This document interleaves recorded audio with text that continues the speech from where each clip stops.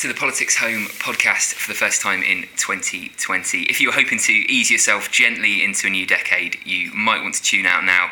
The Labour leadership race is already getting pretty heated. It's providing an absolute feast of palace intrigue for political hacks. Keir Starmer is currently looking like the man to beat, but his rivals aren't going to go down without a fight, and there's everything to play for. Could they soon be joined by cult hero Barry Gardiner?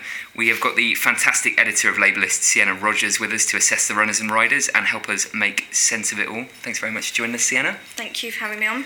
And for something a little bit lighter, we will get stuck into possible war in the Middle East and ask if Boris Johnson can afford to break with Donald Trump. As well as Sienna, I'm joined as ever by the unstoppable news machine, as it says on his business cards, Kevin Schofield, editor of Politics Home. A very warm welcome to you, Kevin. Hi Matt, Happy New Year to you both. Thank you very much. Let's get stuck into the Labour leadership race because things are already hotting up.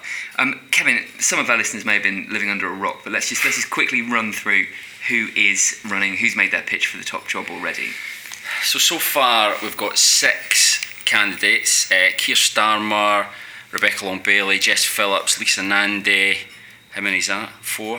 Who have I forgotten? Who's the others? 2? Clive Lewis. Of course, Clive Lewis and Emily Thornberry. How could I forget? And potentially Barry Gardiner, but I guess we'll get to Barry in a minute. But so those are the 6 who we definitely know at the moment anyway are chasing the 22 nominations that they need from MPs and MEPs to get to the next stage of the contest, and they've got until 2:30, I think it is, on Monday to get the 22. Keir Starmer's already on 41, so he's safe. I'd imagine Rebecca Long-Bailey will join him pretty soon, so that's kind of where we're at the moment. It's still a bit of a phony war, but as you say, it's definitely heating up. So we've got 6, potentially 7 candidates, as you mentioned. Are there any surprise omissions? Anybody who we thought might throw their hat into the ring who this week has decided not to? Well, Ian Lavery, the Labour Party chairman, was being urged by some on the left, on the Corbynite wing of the party, to join, and he was certainly thinking about it. Certainly strong rumours that he was about to announce, but in the end he declared for Becky Long-Bailey, so he didn't stand. Dan Jarvis was another one who was definitely considering it, taking soundings, but he announced that he wasn't. The one that amused me most was on Saturday when David Lammy came out and said that he wasn't going to stand, which was a bit of a surprise. I hadn't realised that many people were actually encouraging him to stand, but anyway, so David Lammy was somebody else who had thought about it and decided not to in the final analysis, and we thought that we'd got the final 6, as I say, until last night when Barry Gardiner dropped a bit of a bombshell all the way from Abu Dhabi. We'll get stuck into a lot of Barry chat in a moment, but Sienna, it's probably helpful for our listeners if you just kind of talk us through, because you're somebody who actually knows what you're talking about here, unlike me. Yes. If you talk us through God someone does. the stages of the Labour leadership contest, because of course first candidates have to hoover up the support of MPs, but it's a little bit more complex than that, isn't it? Yeah, this is the most complicated it's ever been. We've actually never had a leadership election from Labour that's run on these rules before, because they are completely new and introduced under the Jeremy Corbyn era. So first of all, the first week of the contest pretty much is MP and MEP nominations. They need to get 10% of those parliamentary parties, and that means 22, including themselves. They can nominate themselves and add that to their signatures. And then after that, from Wednesday, there's going to be local party and affiliate nominations. So they can choose either route. So either, someone like Clive Lewis, Keir Starmer, they'll get through they would, if Clive Lewis makes the next stage, would get through pretty easily, that one, because they can get 33 CLPs on board, particularly through their kind of pro-Remain, anti-Brexit channels that they built through, passing motions ahead of party conference and that kind of thing. Or people can get through the union route, because they have to get 2 trade unions, which is included in the figure of 3 affiliate organisations. So the other affiliate organisations would be things like the Fabian Society. And then that has to comprise 5% of affiliated members. So all that sounds quite complicated. That's really complicated, yeah. The main thing is, though, they need to get 2 trade unions on board. Yeah. That's the basics. So you can't make it onto the ballot without the support of either local parties or trade unions, as well as the support of MPs, is that? Exactly. So you've got to pass those 2 stages, and then after that you get to the all-member ballot. And that's actually quite long. It's a 6-week process. Okay.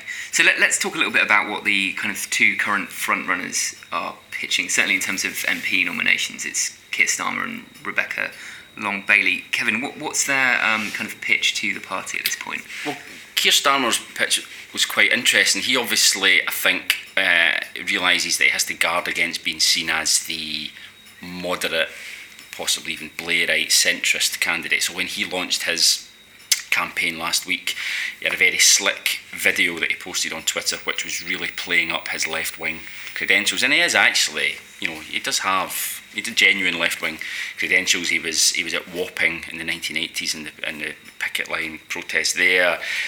When he was a lawyer, he pursued very worthy left-wing causes, and all of this was in, helping minors, that type of thing, and all this was in this video, because I think he realises that is where he could be attacked, perhaps, from the left, as being, because, he's a QC, he was Director of Public Prosecutions, so he can come across as being quite... Establishment, exactly. So I thought he pitched it pretty well, actually. It's basically, his message is, look, you can trust me with with Corbynism. I'm not going to rip it up and start again. He said before we shouldn't oversteer away from Corbynism. He thinks that lots of the stuff in the manifesto was good. Maybe it just wasn't sold properly, and that the strategy around the election campaign wasn't great. But more or less, you can basically, as I say, you can trust me with keeping the Corbyn flame alive. Rebecca Long-Bailey, on the other hand, is basically saying more of the same. She is absolutely continuity Corbyn. Now, some of her supporters don't like that description, but it's difficult to describe it as anything else. I mean, in the piece that she wrote for Tribune magazine, announcing that she was standing, it was very much playing up her socialist credentials. You see, I didn't just support the manifesto policies, I wrote the policies, and really just going really hard on the fact that she fully supported Jeremy Corbyn, and if you want more of the same, vote for me. And even right down to the fact that, our campaign director is John Landsman, who founded Momentum and is a big ally of Jeremy Corbyn, and she just announced that our director of communications is a guy called Matt Zarb-Cousin, friend of the podcast, been on in the past, who was Jeremy Corbyn's spokesman not so long ago. So absolutely, I think it's safe to say that she is the one who wants to be seen as the true Corbynite candidate. Sienna, is that continuity Corbyn tag a fair one, and do you think she can do anything in the race to shake that off? Rebecca Long-Bailey has denied that she's the continuity Corbyn candidate, and Angela Rayner has said the same thing and said, she's not continuity anything about her friend and sort of running mate Long-Bailey.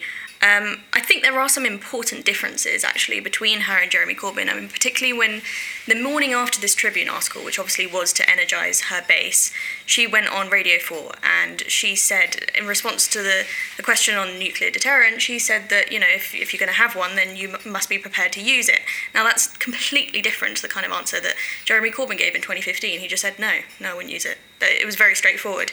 And that's kind of the key difference between her and Jeremy Corbyn's approach when he was first running. It seems like actually she's going for a slightly more, dare I say it, although Labour members are repelled by this, but socially conservative approach. So she's kind of saying, actually, I think Corbynism could be quite successful, all of those policies. We just need to be tougher on security and that sort of thing, and trusted more on that, and that's how we'd win back the Labour heartlands. So that's quite an interesting difference between the two.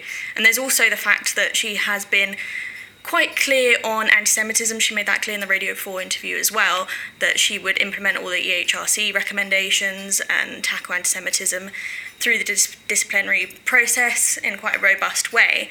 And to some on the left of the Labour Party, they see both of these things as a weakness.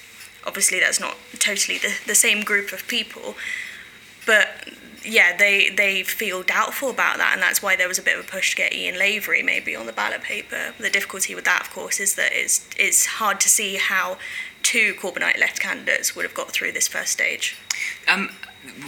Kevin touched on it earlier, that late last night there were stories around that Barry Gardiner was considering a run for the Labour leadership. He's been a loyal member of the shadow cabinet for the last few years, and then he confirmed that he was considering it this morning.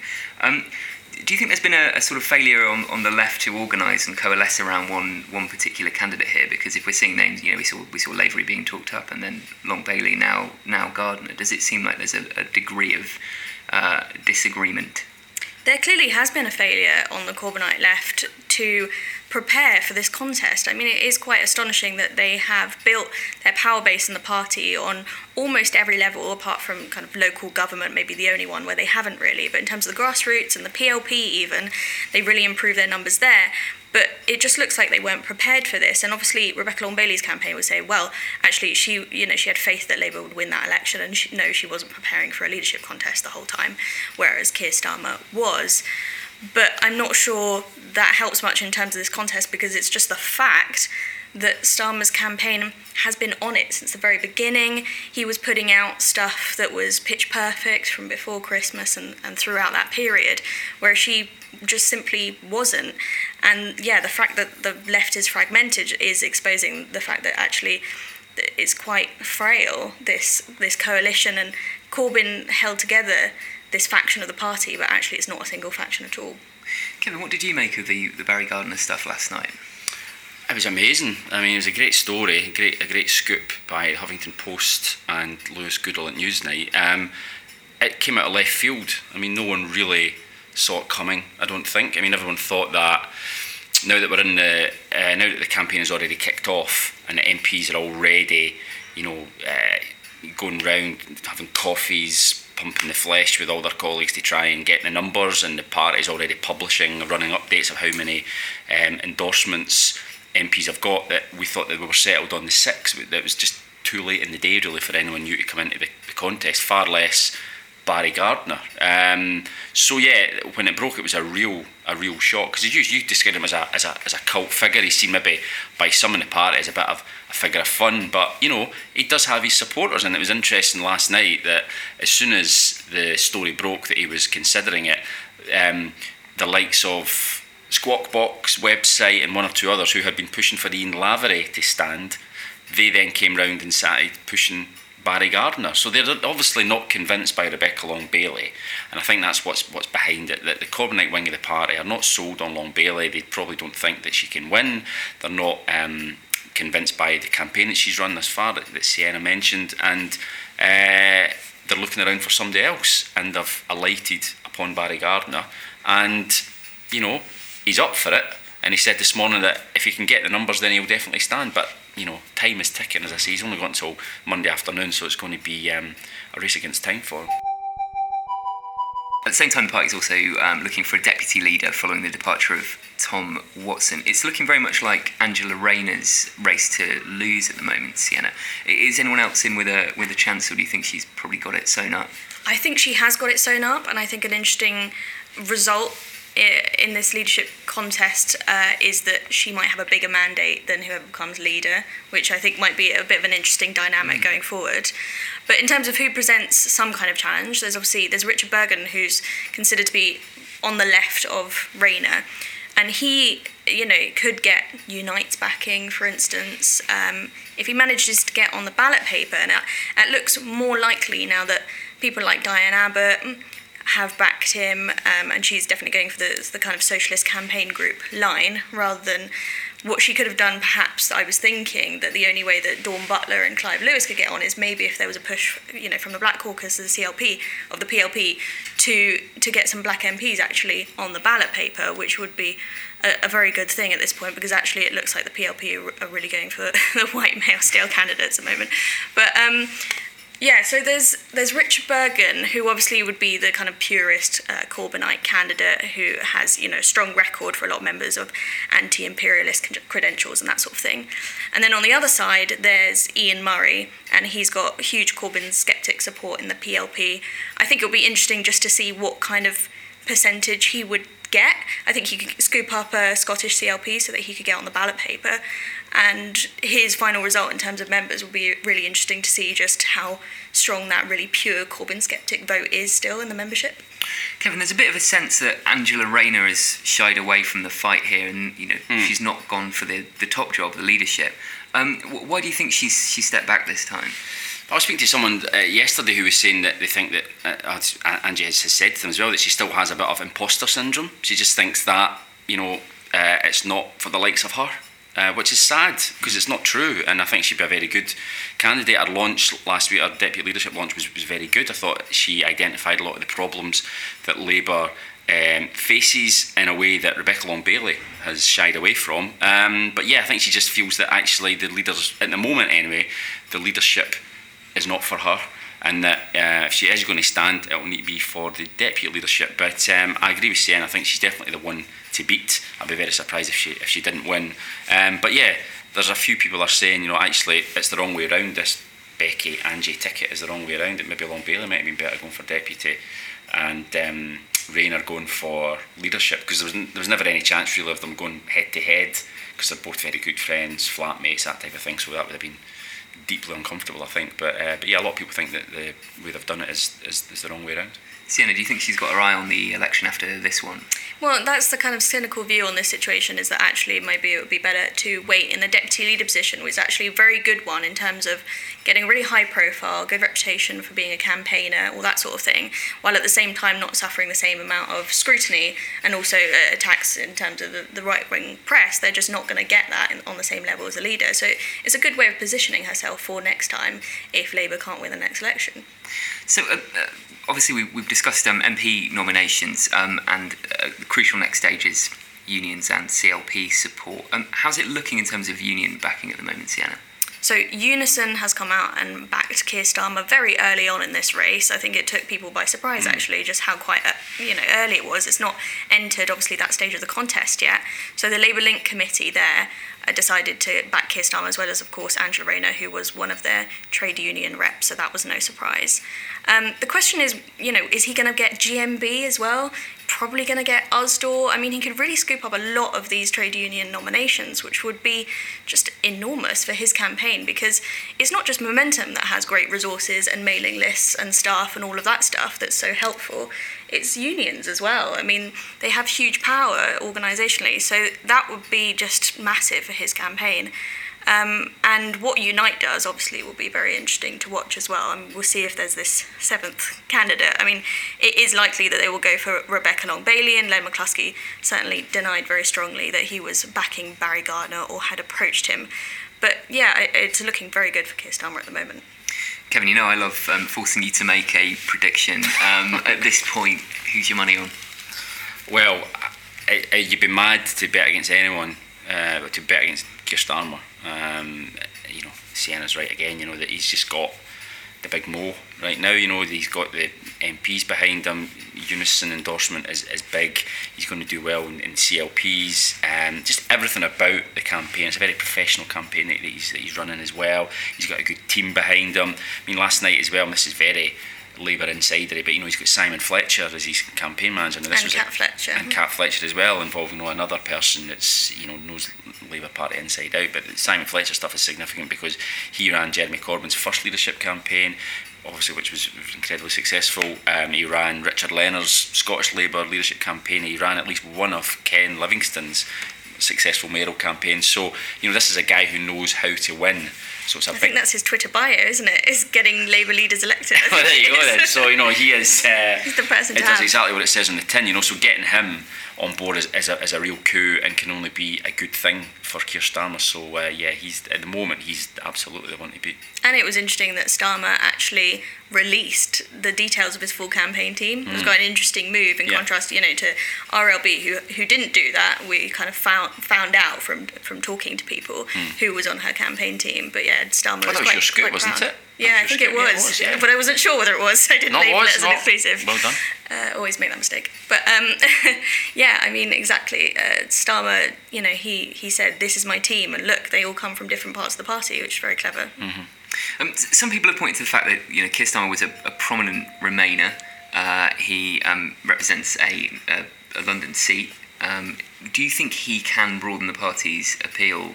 It's just suffered its biggest election disaster in decades. Yeah, I think it was quite smart the way he answered it on the Andrew Marr show last Sunday when it was put to him about the fact that he was such a big Remainer and probably the main architect behind Labour's unsuccessful Brexit policy in the election. He said, well, look, that's dealt with now. Brexit's done.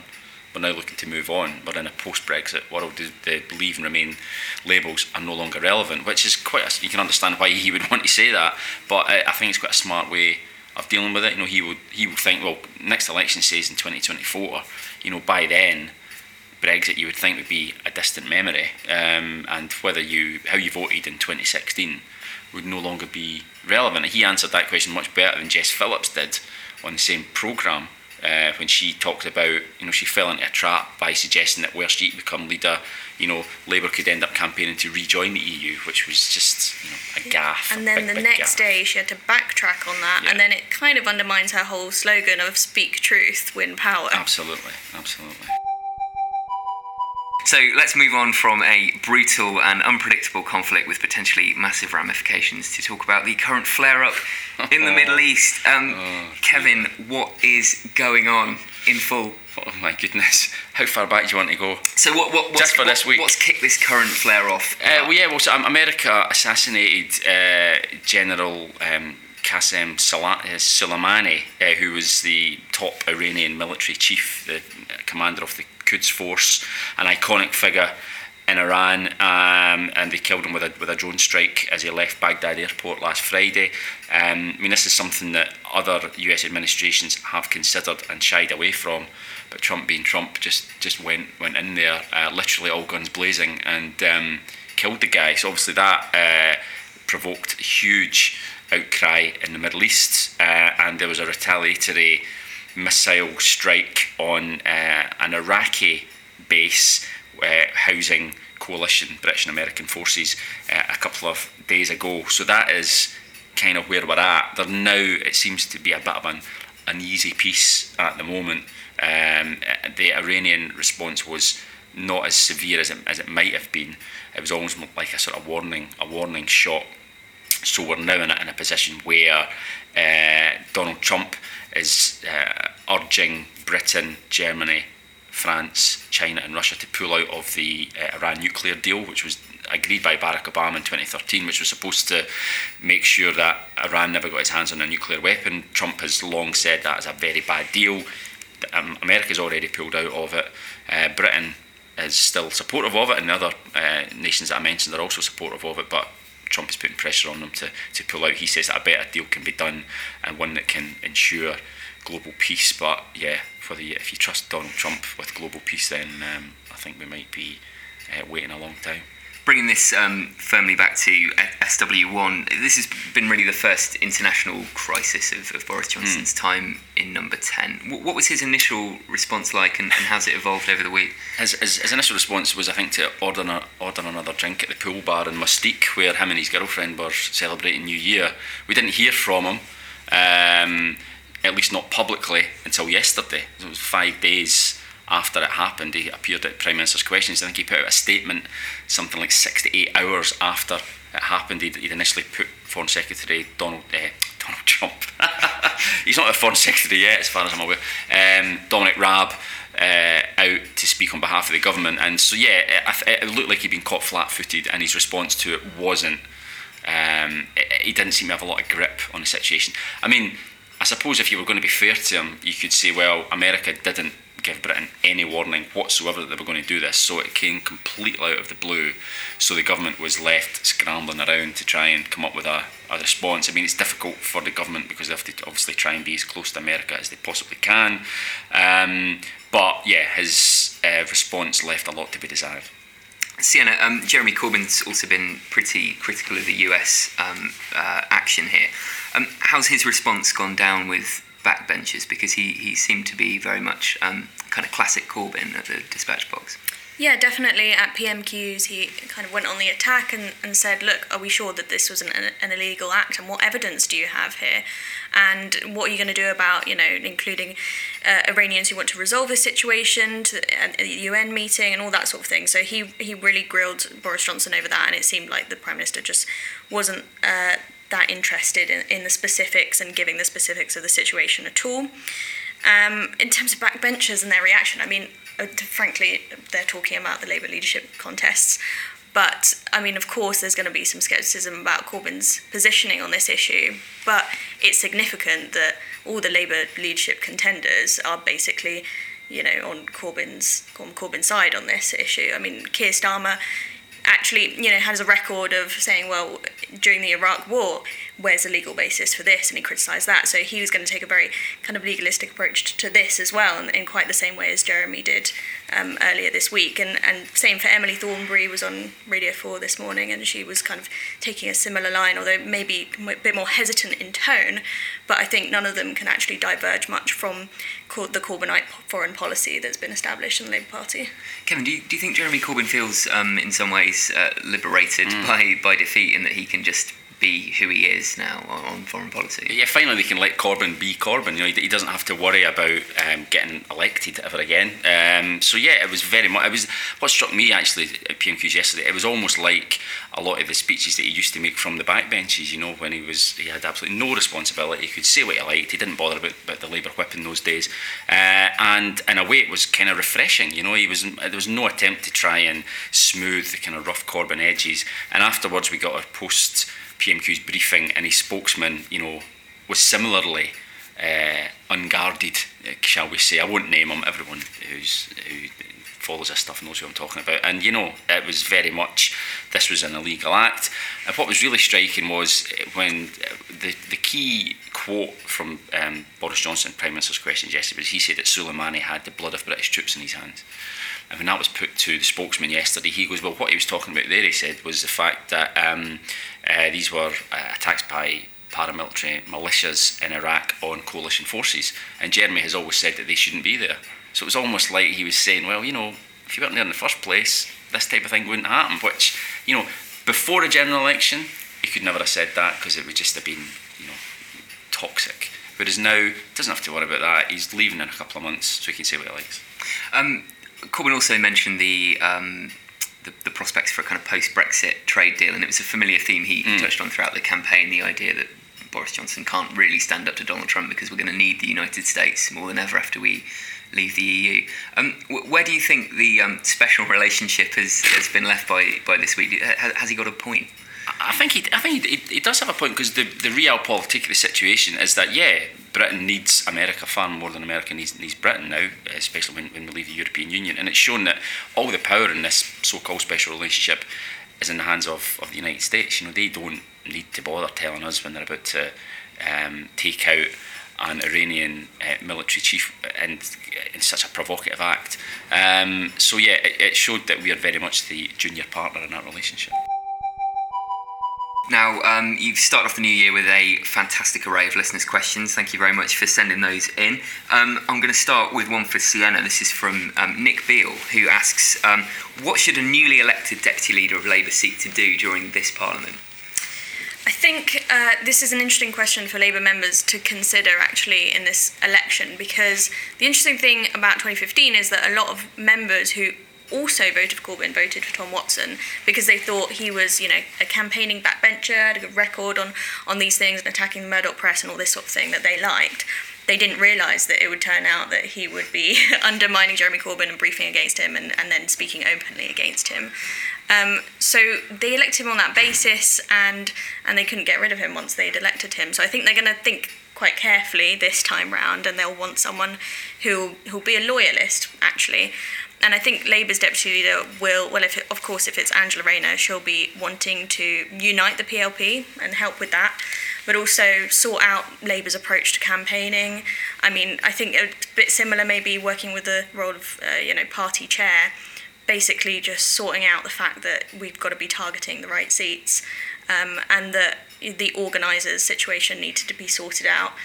because a lot of MPs are actually very critical of the community organisers who were introduced and were very expensive. So that sort of thing, I think, is what they'll be focusing on. Is it essentially a job you can make of it what you will as deputy leader? Yeah, definitely. I think it's been defined in all sorts of ways over the years. I think some people are quite sceptical about the whole role, and obviously John Lansman moved for it to be abolished, and I think quite a few people on the left of the Labour Party actually agree with that because they don't quite see the point of it.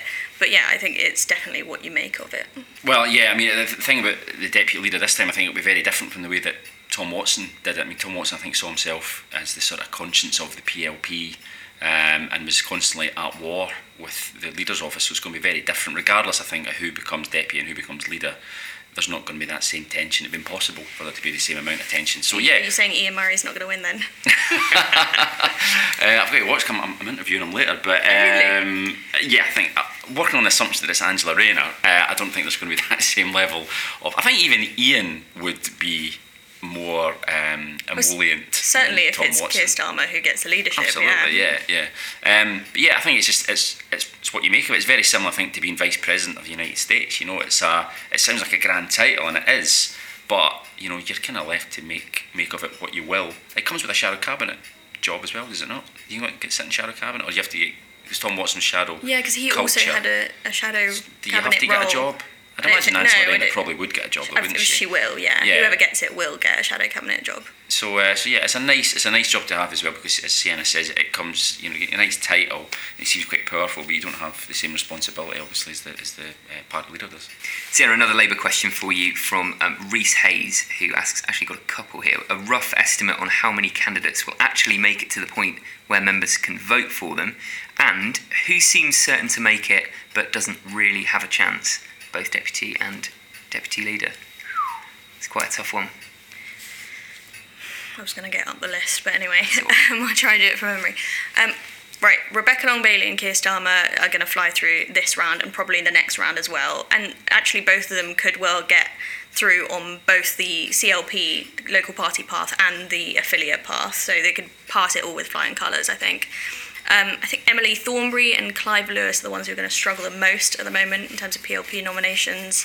Emily Thornberry was clearly pitching to Labour MPs by talking about the leader's office staffing and disciplinary issues and that sort of thing, but I just don't think she's going to get anywhere. I think Starmer has scooped up all the nominations that she could have potentially gotten. Then there's Lisa Nandy. Now she's the most interesting one, I think, in terms of the next two stages. I think she will get the MP nominations. They're quite confident that she will. But the next stage is trickier if she doesn't get a big union and doesn't have the kind of anti-Brexit ground operation that some of the others have. So basically, I think 4 are going to get it through to the next stage, because Jess Phillips will definitely do so as well. But then the CLP or affiliate one could now knock out 1 or 2. And Rhys has got another question. He asks, are we expecting much more polling for this contest? Well, I'm very excited about this question. Okay. Because Labour List is collaborating with Survation, and we're going to be doing some polling throughout the leadership contest, which I think will be the most accurate polling, I would say. So look out for that. So that'll be polling of Labour members, obviously. Yeah. Great. Yeah, because Survation are good. They're generally pretty accurate, so that will be good. When's the first one? Well, we put the survey out yesterday. Unfortunately, it didn't include Barry. I was so annoyed about that. Literally half an hour later, Barry's story came out. But yeah, so next few days there should be some story about that. Excellent. Absolutely Okay, one for to that. watch then. Final question from regular listener Alex Lawson, who asks both of you, were you or are you weird or enough of a misfit to work for Dominic Cummings? # Uri Geller. Well, yeah, as people probably know, but if they don't, Dominic Cummings put up this blog over Christmas and New Year calling out for weirdos and misfits to apply to work in number 10, essentially, which I thought he might as well just have pinned it to the notice board in the lobby, because, every one of us, we absolutely sail through that interview process. Probably just walk into the room, take one look at us, and they'll realise that, yeah, you're the weirdo for the job. Am I enough of a weirdo of a misfit? Probably. In lots of ways, yes, but I don't think I'd want to do it. No? Regardless of who the party is. Doesn't appeal to you? I've seen what it does. I've seen what working in Downing Street does to people, and I don't want that to happen to me. Every day is dressed down Friday though with Dom, so... He dresses You like can come in your trackies. He dresses like a tramp, doesn't he? Yeah. It's ridiculous. That one last week with his arse hanging out his jeans. I mean, It just looked so contrived, didn't it? Well, that's the thing I think about this blog post as well. It's all so contrived. It's all this whole posturing of being, oh, we're so anti-establishment now, the Tories, not like you know it. But he doesn't really want a weirdo misfit that I would consider someone to be that. I mean, he wants a nerd, is really what he's saying. So he wants someone who knows all these coding languages and stuff like that. My boyfriend probably get that job. But I don't know how to code, so no. You haven't really answered the crucial question of whether you're a weirdo or a misfit, though. Yeah, I'm probably both of those things, just not the kind of one that Dom would like. There we go. Well, that is all we've got time for again on the Politics Home podcast. If you're not already reading Labour List, make sure you do. Sienna does a fantastic morning email, which is second only to the breakfast briefing. You can sign up to that by going to politicshome.com/register and you'll get all the news from us 7 days a week. Thank you very much to Kevin and Sienna for joining me.